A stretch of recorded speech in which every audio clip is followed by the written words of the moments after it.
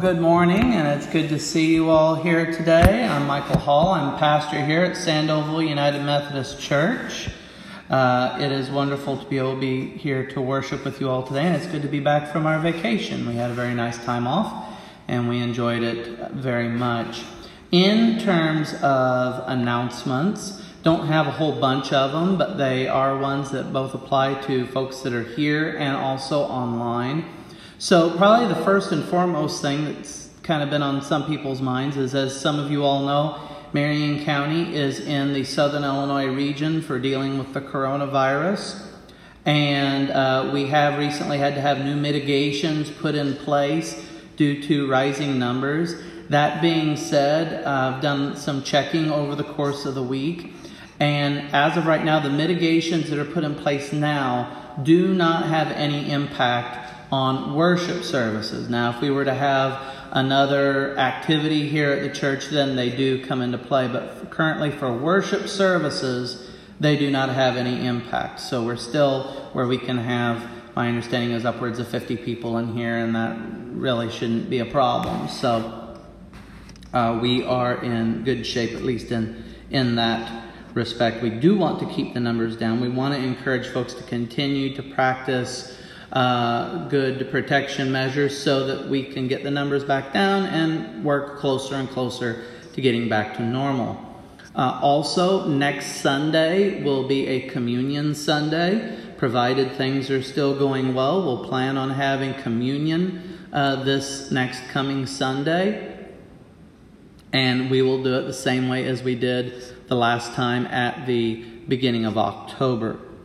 Aside from that, one other thing I would like to mention is, even though we have, the coronavirus and all these things going on, we still need to have things in our worship life and our spiritual life to where we need to still be able to have as many of the same things as we had before, even in the midst of all this, because that's one of the keys to good mental health. It's one of the keys to being able to continue to be close to God, is to continue our worship activities. And so the Sunday before Thanksgiving, I do want to still plan on having our Christmas service. Granted, it will be modified. We'll have to have just limited individuals involved. We won't be able to have where everybody can come up and hang a Christmas ornament.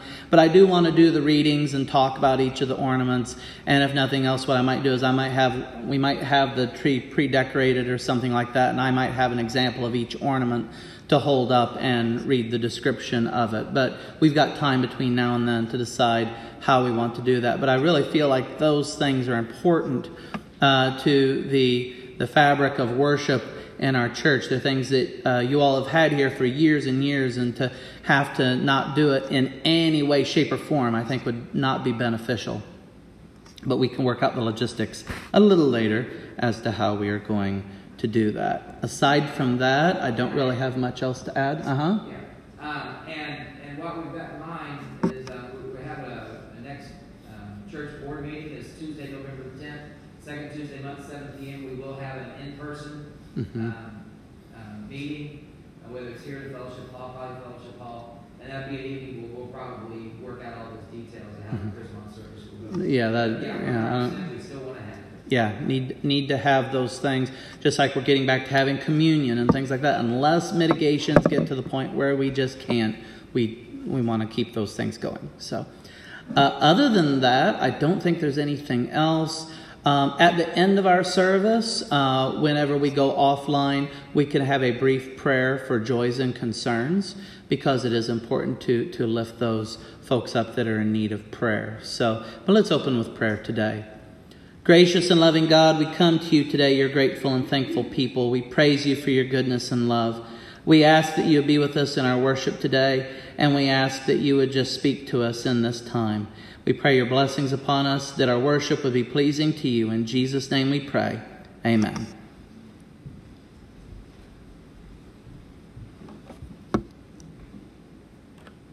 Good morning. Please join me with our call to worship. I might need to read it off of there. Forgot to get this on. There we go. You are loved. Love is the light. When you love God, you love others. When you truly lay down your life for others, you down your life to God. Give yourself to God by serving others.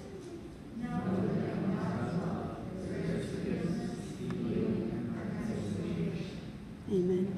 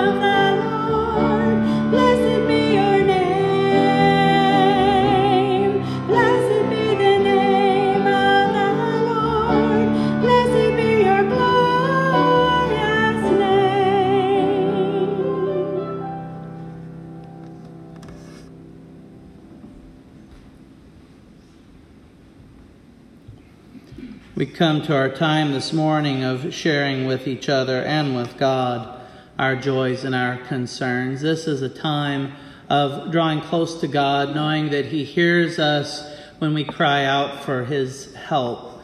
Sometimes it seems like we are in a world where sometimes we feel all alone, but we are not. God is there. He does hear us when we cry out to Him, and He will guide us and direct us through the difficulties of life, even though they may seem insurmountable. And so at this time, as we listen to this next song, let us draw closer to God, knowing that He does hear us when we pray, and He is there for us, and He is working all things for the good of those who love Him.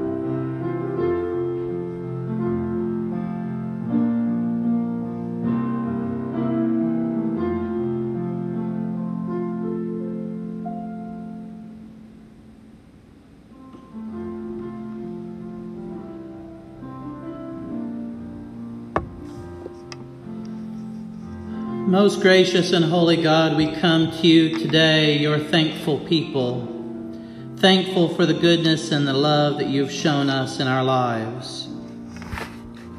Gracious God, we come to you praying your blessings upon us in this time.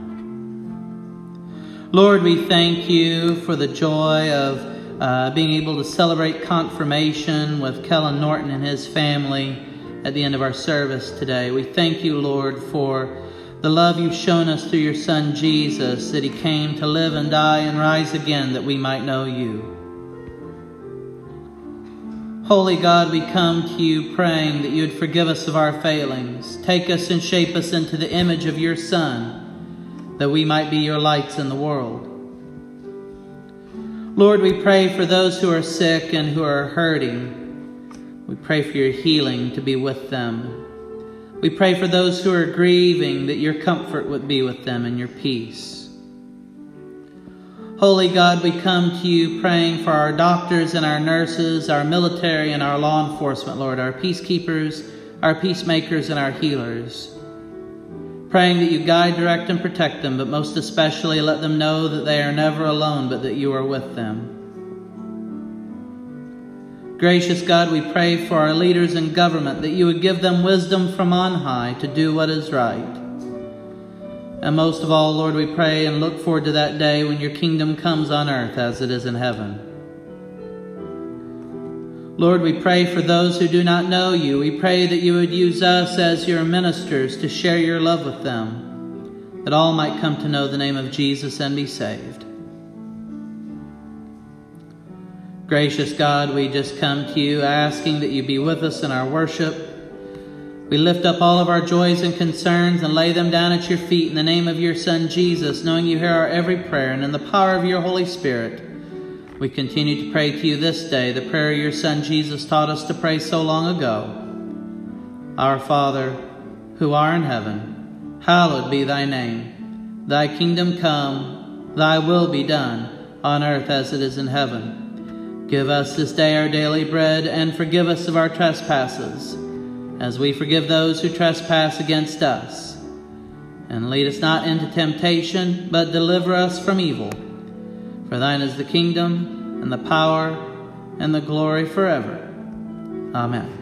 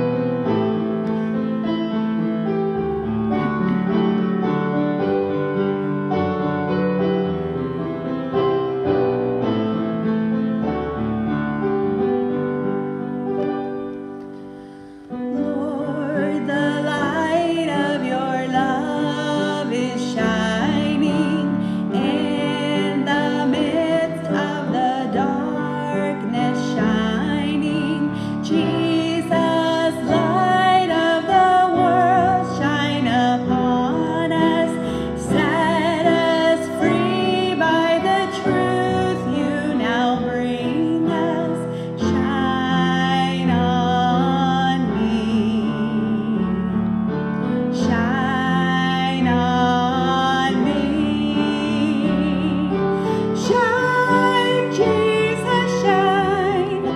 Fill this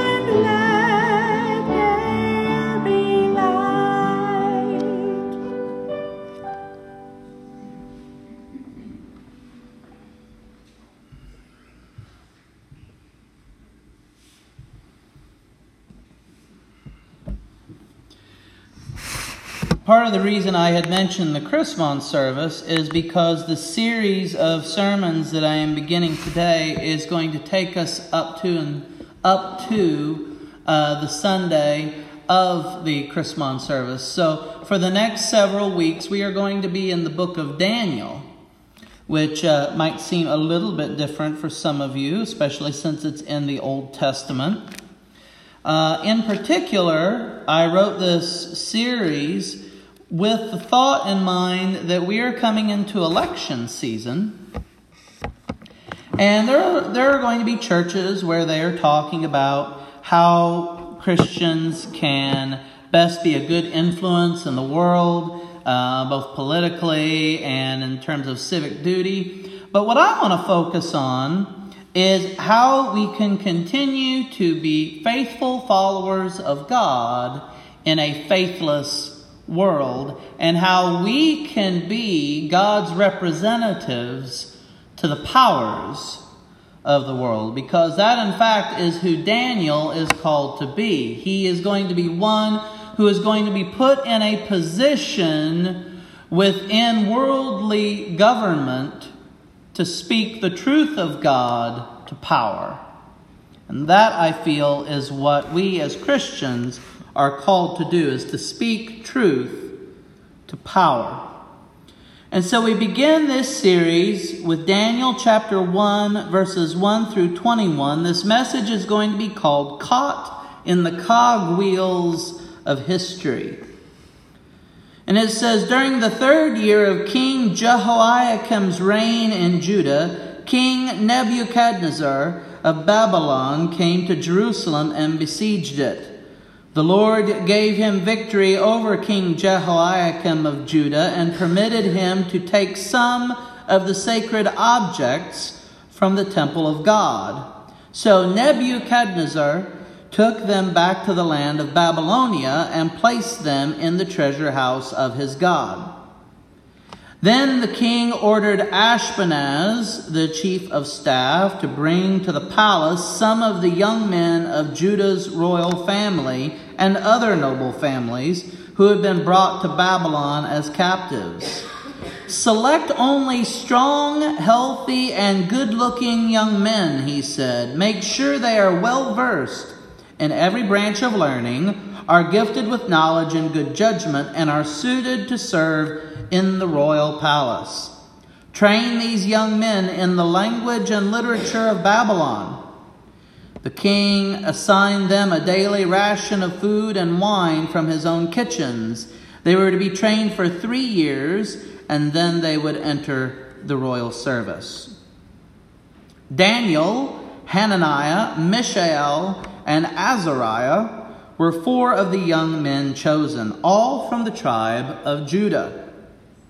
The chief of staff renamed them with these Babylonian names. Daniel was called Belteshazzar, Hananiah was called Shadrach, Mishael was called Meshach, and Azariah was called Abednego. But Daniel was determined not to defile himself by eating the food and wine given to them by the king. He asked the chief of staff for permission not to eat these unacceptable foods. Now God had given the chief of staff both respect and affection for Daniel. But he responded, I am afraid of my lord the king, who has ordered that you eat this food and wine. If you become pale and thin compared to the other youths of your age, I'm afraid the king will have me beheaded. Daniel spoke with the attendant who had been appointed by the chief of staff to look after Daniel, Hananiah, Mishael, and Azariah. Please test us for 10 days on a diet of vegetables and water, Daniel said. At the end of the 10 days, see how we look compared to the other young men who are eating the king's food. Then make your decision in light of what you see. The attendant agreed to Daniel's suggestion and tested them for 10 days. At the end of the 10 days, Daniel and his 3 friends looked healthier and better nourished than the young men who had been eating the food assigned by the king. So after that, the attendant fed them only vegetables instead of the food and wine provided for the others. God gave these 4 young men an unusual aptitude for understanding every aspect of literature and wisdom, and God gave Daniel the special ability to interpret the meanings of visions and dreams. When the training period ordered by the king was completed, the chief of staff brought all the young men to King Nebuchadnezzar. The king talked with them, and no one impressed him as much as Daniel, Hananiah, Mishael, and Azariah. So they entered the royal service. Whenever the king consulted them in any matter requiring wisdom and balanced judgment, he found them 10 times more capable than any of the magicians and enchanters in his entire kingdom. Daniel remained in the royal service until the 1st year of the reign of King Cyrus. This is the word of God for the people of God. Thanks be to God. Imagine for a moment that you have suddenly been taken away from the only home that you have ever known. You are taken to a place where the people don't speak like you, they don't serve the same God as you, and you have no choice but to accept the fact that you will never go home again. You will never see your family again. You will never worship again in your church, and you will never see the comforting locales that were so familiar to you as a youth. This is exactly the situation that Daniel and his friends Hananiah, Mishael, and Azariah are in at the start of the book of Daniel. As we begin this new series, I want to start with a few outline points so that you can follow where we will be going over these next few weeks. The story of Daniel is one that is a mix of personal divine experience as Daniel and his friends get to experience the protection and love of God in spite of antagonistic circumstances. And it's also a mix of prophecy as we see these men thrust upon the world's stage as God's representatives to the powers of the world. In particular, Daniel is a powerful account of how to live as a faithful follower of God in a pagan society. I think it is prudent, in light of our current culture, to learn from the past to understand how we too can live as faithful representatives of God in a way that honors God without coming across as combative and uncaring. We will spend pretty much all of our time in the first 7 chapters of Daniel. At a later time, maybe after Advent and the first of the year, we may come back to Daniel and look at chapters 8 through 10 a bit. But for the most part, I want to focus on Daniel and his friends' experiences working within the Babylonian Empire. The beginning of this book, we get some snippets of information that need a little bit of clarification. This is the beginning of the end of Jerusalem. So to give some background here, I think it's a century or so prior to this time, and I don't have hard dates to quote to you right now, but roughly a century to 150 years, I think, before the time in question here. The northern kingdom of Israel fell to the Assyrian Empire.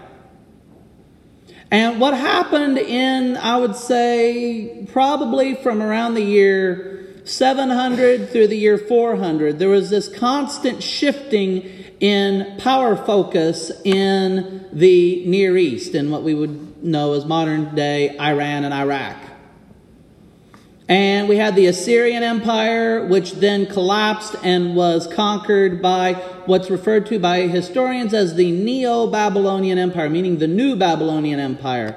There was a previous Babylonian Empire that was centered out of the region surrounding the ancient city of Babylon, that we get the famous Code of Hammurabi, that if you've ever heard of that in history class, or if you've had anything to do with law, Hammurabi comes up a lot with the Code of Hammurabi, but this is the Neo-Babylonian Empire. It's much later. So Babylon is now the up-and-coming power, and they are in the process of absorbing the other kingdoms surrounding them. And the way they would do it is they would show up with a big army, and they would say, we're bigger and badder than you, pay us money once a year, and we'll leave you alone, and in fact, we'll protect you.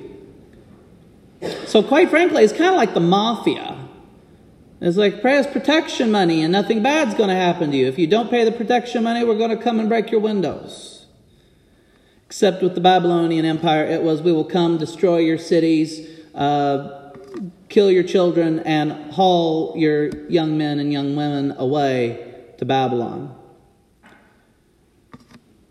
Judah had begun acquiescing to the commands of Babylon, but then King Jehoiakim, who was not a faithful follower of God, decided that it was an unpopular thing to do to behave weak, and he stood up to Babylon, and he failed miserably. The city is invaded. The temple is sacked. The Babylonians steal many of the sacred objects in the temple and take them back to their temples, committing blasphemy. And they again said to Jehoiakim, they said, you do what we tell you or else. This is the first of 3 invasions, which will ultimately result in Jerusalem being pretty much destroyed entirely. But one of the things they did in this first invasion is they went in and they gathered up a bunch of the young noblemen and brought them back to Babylon. They were taken captive. This also was probably around the same time that the prophet Ezekiel is taken to Babylon. So Daniel and Ezekiel were probably contemporaries. But these ruling class people are taken into Babylon. And ultimately, this all fulfills what the prophets had been warning the kings of Judah about for the last probably century, with Isaiah and ending in Jeremiah saying, look, if you do not repent and return to God, God is going to send somebody big and bad to thump you. And this is what happens. God has sent Nebuchadnezzar. We call him Nebuchadnezzar typically, but if you want to start getting into the proper pronunciation, it gets a little more complicated. Sends him, and he begins this campaign of conquest of Judah. So in essence, the king of Babylon is fulfilling what all these previous prophets had said was going to happen. Now the king wants to assimilate the upper class, and this was a beneficial way of governing. You go, you conquer people, you take a bunch of them captive, but then when you get them back to your capital, you feed them well, you fatten them up. You say, look, we have all these nice things here that you didn't have back in your home. We're going to give you a really nice job in the government if you'll just do what we tell you. We're going to give you a good Babylonian education for free. And it's not going to cost you anything. Just do what we tell you. And this was a way of bringing in the rulers, getting them to think like you and act like you, make them into Babylonians, and then you can kind of move them around and use them to help govern the territories. He offers plum state positions to those who completed the training. And it's interesting that the qualifications that Nebuchadnezzar sets for who is acceptable for this training are similar to the same qualifications that God has for making a good priest. They're without blemish, they're young men, they're good people.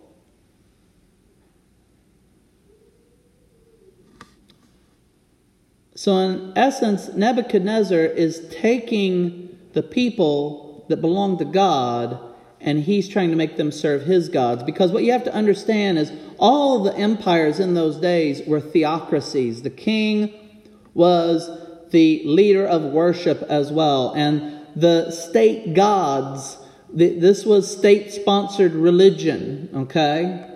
You had to worship the gods of the nation that you lived in. The chief god of the Babylonians was named Marduk, the god of cities. So they're taken and they're going to be given training. They're given a Chaldean or Babylonian education. I want to explain what that means. You are taught their literature, which we're not talking Shakespeare here. When they say literature, this is their sacred scriptures. So whatever constituted the Old Testament or the Bible for the Babylonians, that's what they're being trained in. They're being trained in pagan religion. They were taught magic, which you have to understand, magic was a very important thing in those days. The ability to read signs in the stars and to be able to, frankly, pull off parlor tricks as a power play. And they had their own prophets as well. Prophecy was important in Babylon. By giving them the food that was the same food that the king ate, it was meant to integrate himself to his new captive staff. In other words, it was to make them look and say, we are beholding to the king. He's the one that feeds us, and he feeds us his best. Okay? This is all part of reshaping these people into being people to work for you.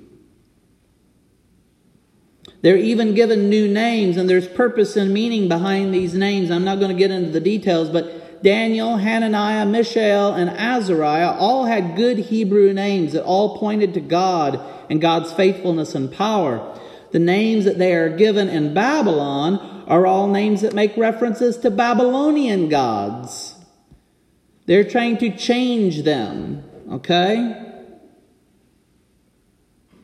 This was all about replacing the identity and culture of the individual and making them into Babylonians.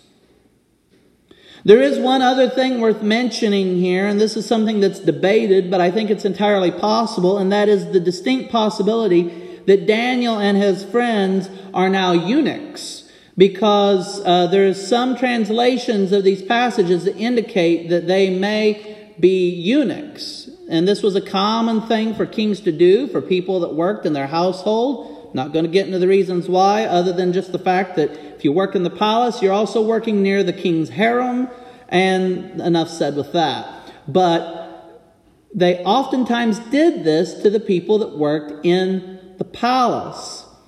Okay, so yes, they're given an education, yes, they're given good food, but they are being stripped of their identity and even possibly their ability to have children. And for a Jew, having children is very important, because part of being a Jew, you have this tie to the land. God gave the people the land.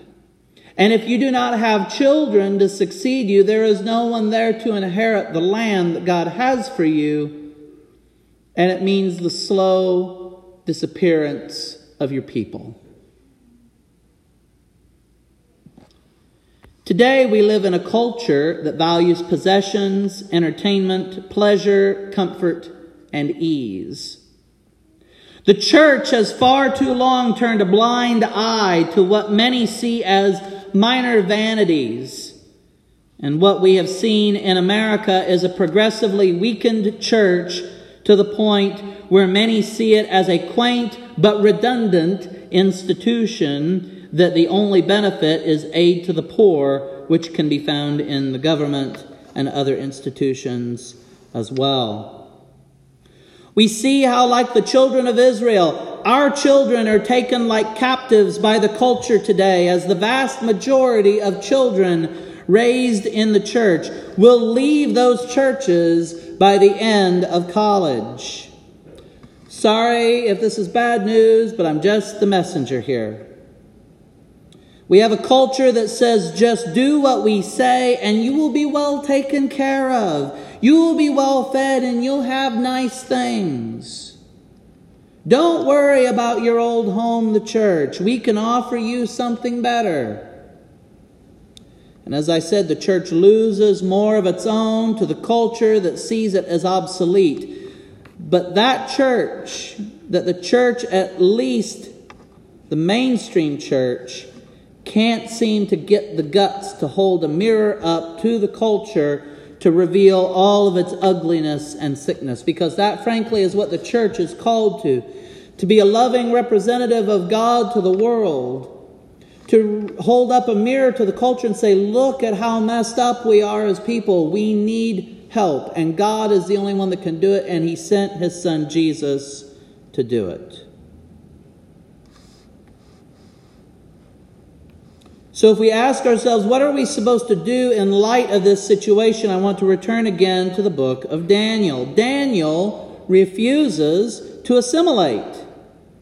He's willing to learn about the culture that he is in, but he does not become embedded in the culture that he is in. He is, as we say, in the world, but not of it.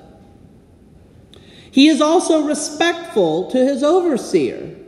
We don't see him go to his overseer, his trainer, and say, look, I'm not eating that nasty food you're bringing before me. I'm a good Jew. I'm not going to taint myself with that. No. He says, I have a proposition for you. Let us eat just vegetables and water for 10 days, and then you be the judge. And if we look as healthy as we should. And ultimately, they look healthier than those who ate the fatty food.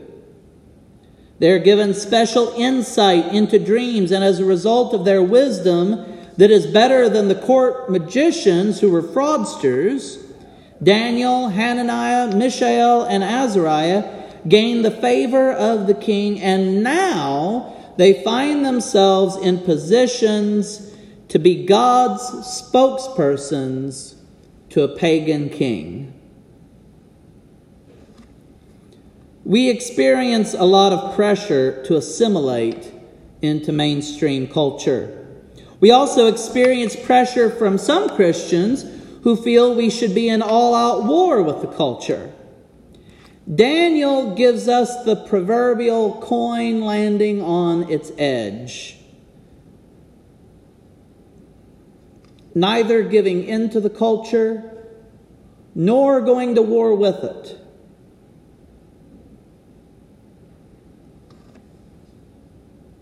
This seemingly two-solution problem suddenly has a third.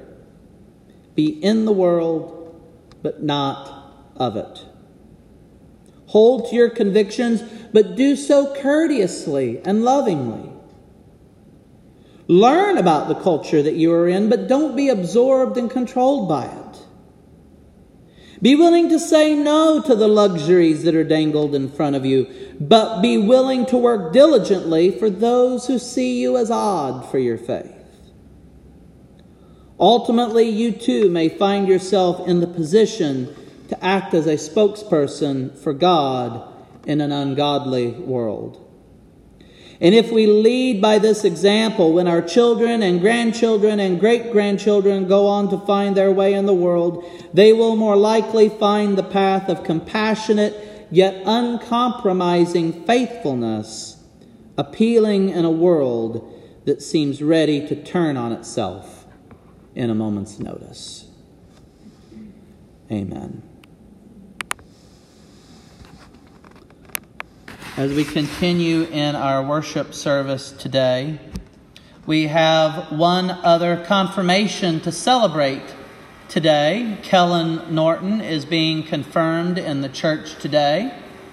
And so with that, I'd like to ask him and his representatives to come up here for a moment, and we will have a moment of celebration of confirmation with Kellen and his family today.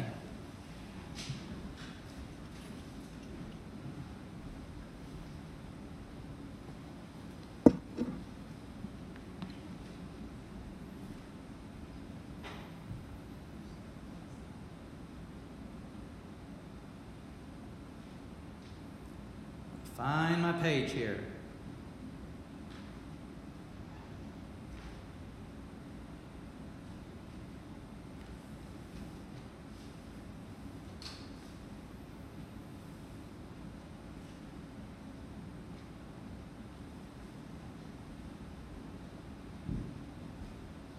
Brothers and sisters in Christ, through the sacrament of baptism, we are initiated into Christ's holy church. We are incorporated into God's mighty acts of salvation and given new birth through water and the Spirit. All this is God's gift, offered to us without price.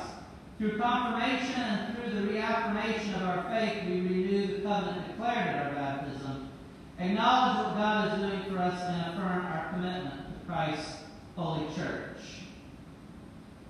Amy, I ask, is there anyone here to be presented for confirmation today? Representative Helen Norton for confirmation. Kellen, on behalf of the whole church, I ask you, do you renounce the spiritual forces of wickedness, reject the evil powers of this world, and repent of your sin? Do you accept the freedom and power God gives you to resist evil, injustice, and oppression in whatever forms they present themselves? Do you confess Jesus Christ as your Savior, put your whole trust in His grace, and promise to serve Him as your Lord in union with the church which Christ has opened to people of all ages, nations, and races?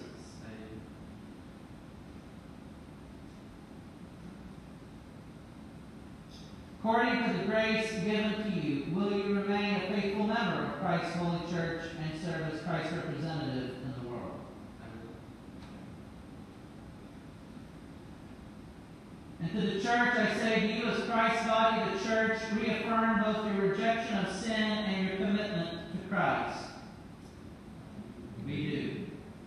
Will you nurture one another in the Christian faith and life and include Kellen now before you in your care? With God's help, we will proclaim the good news and live according to the example of Christ. We will surround Kellen with a community of love and forgiveness, that he may grow in his trust of God and be found faithful in the service of others. We will pray for him, and he may be a true disciple who walks in the way that leads to life. Let us all with Kellen join together in professing the Christian faith as contained in the Scriptures of the Old and New Testaments. Do you believe in God the Father? I believe in God the Father Almighty, Creator of heaven and earth. Do you believe in Jesus Christ?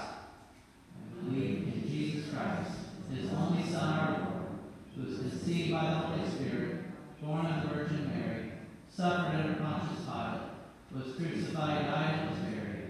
He descended to the dead. On the third day he rose again. He ascended into heaven, is seated at the right hand of the Father, and will come again to judge the living and the dead. Do you believe in the Holy Spirit? We believe in the Holy Spirit, the Holy Catholic Church, the communion of saints, the forgiveness of sins, the resurrection of the body, and the life everlasting. Amen. The Lord be with you, and also with you. Let us pray. Eternal Father, when nothing existed but chaos, you swept across the dark waters and brought forth light. In the days of Noah, you saved those on the ark through water. After the flood, you set in the clouds a rainbow. When you saw your people as slaves in Egypt, you led them to freedom through the sea. Their children you brought through the Jordan to the land which you promised. In the fullness of time, you sent Jesus, nurtured in the water of a womb. He was baptized by John and anointed by your Spirit. He called his disciples to share in the baptism of his death and resurrection, and to make disciples of all nations. Pour out your Holy Spirit, bless this gift of water and those who receive it, to wash away their sin and clothe them in righteousness throughout their lives, that dying and being raised with Christ they may share in his final victory.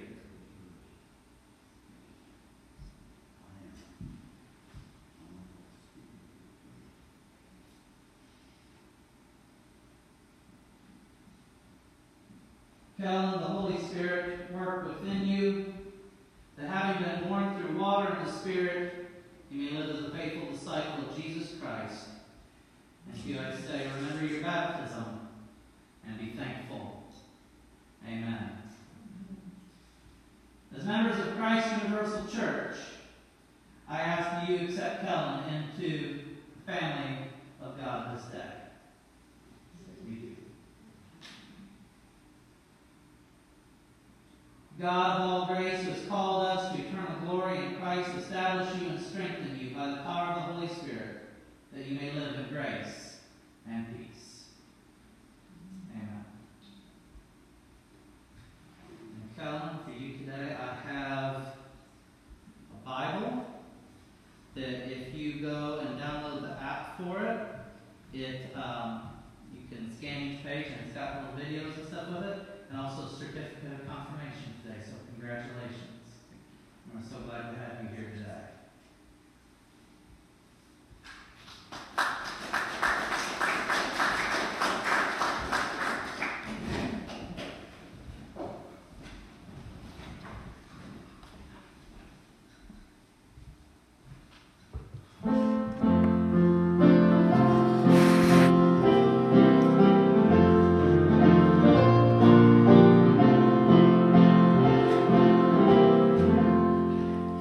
To God be the glory, great things he has done.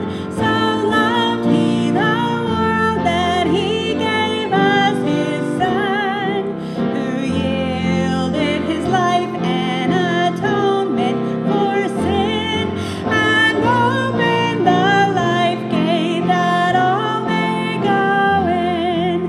Praise the Lord, praise the Lord, let the earth hear his voice.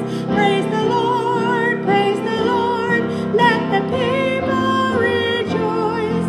Oh, come to the Father through Jesus the Son, and give him the glory, great things he has done.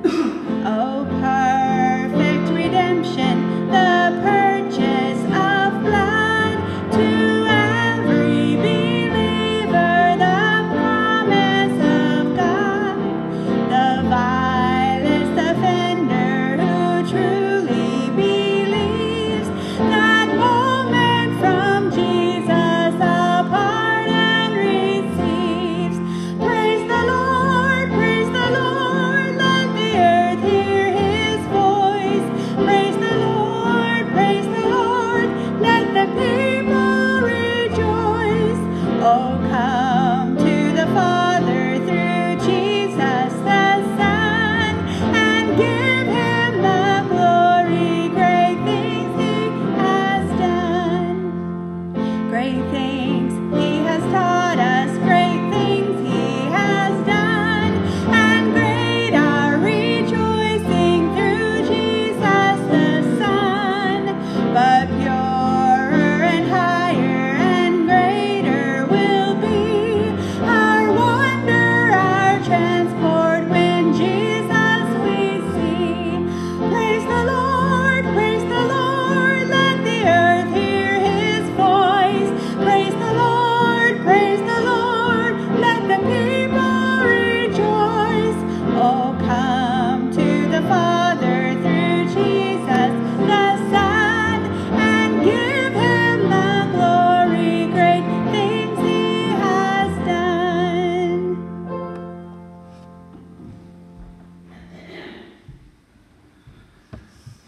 Most gracious, holy, and loving God, as we depart here today, we pray that you go with us, guide us and direct us and protect us and keep us well until we're able to meet here again.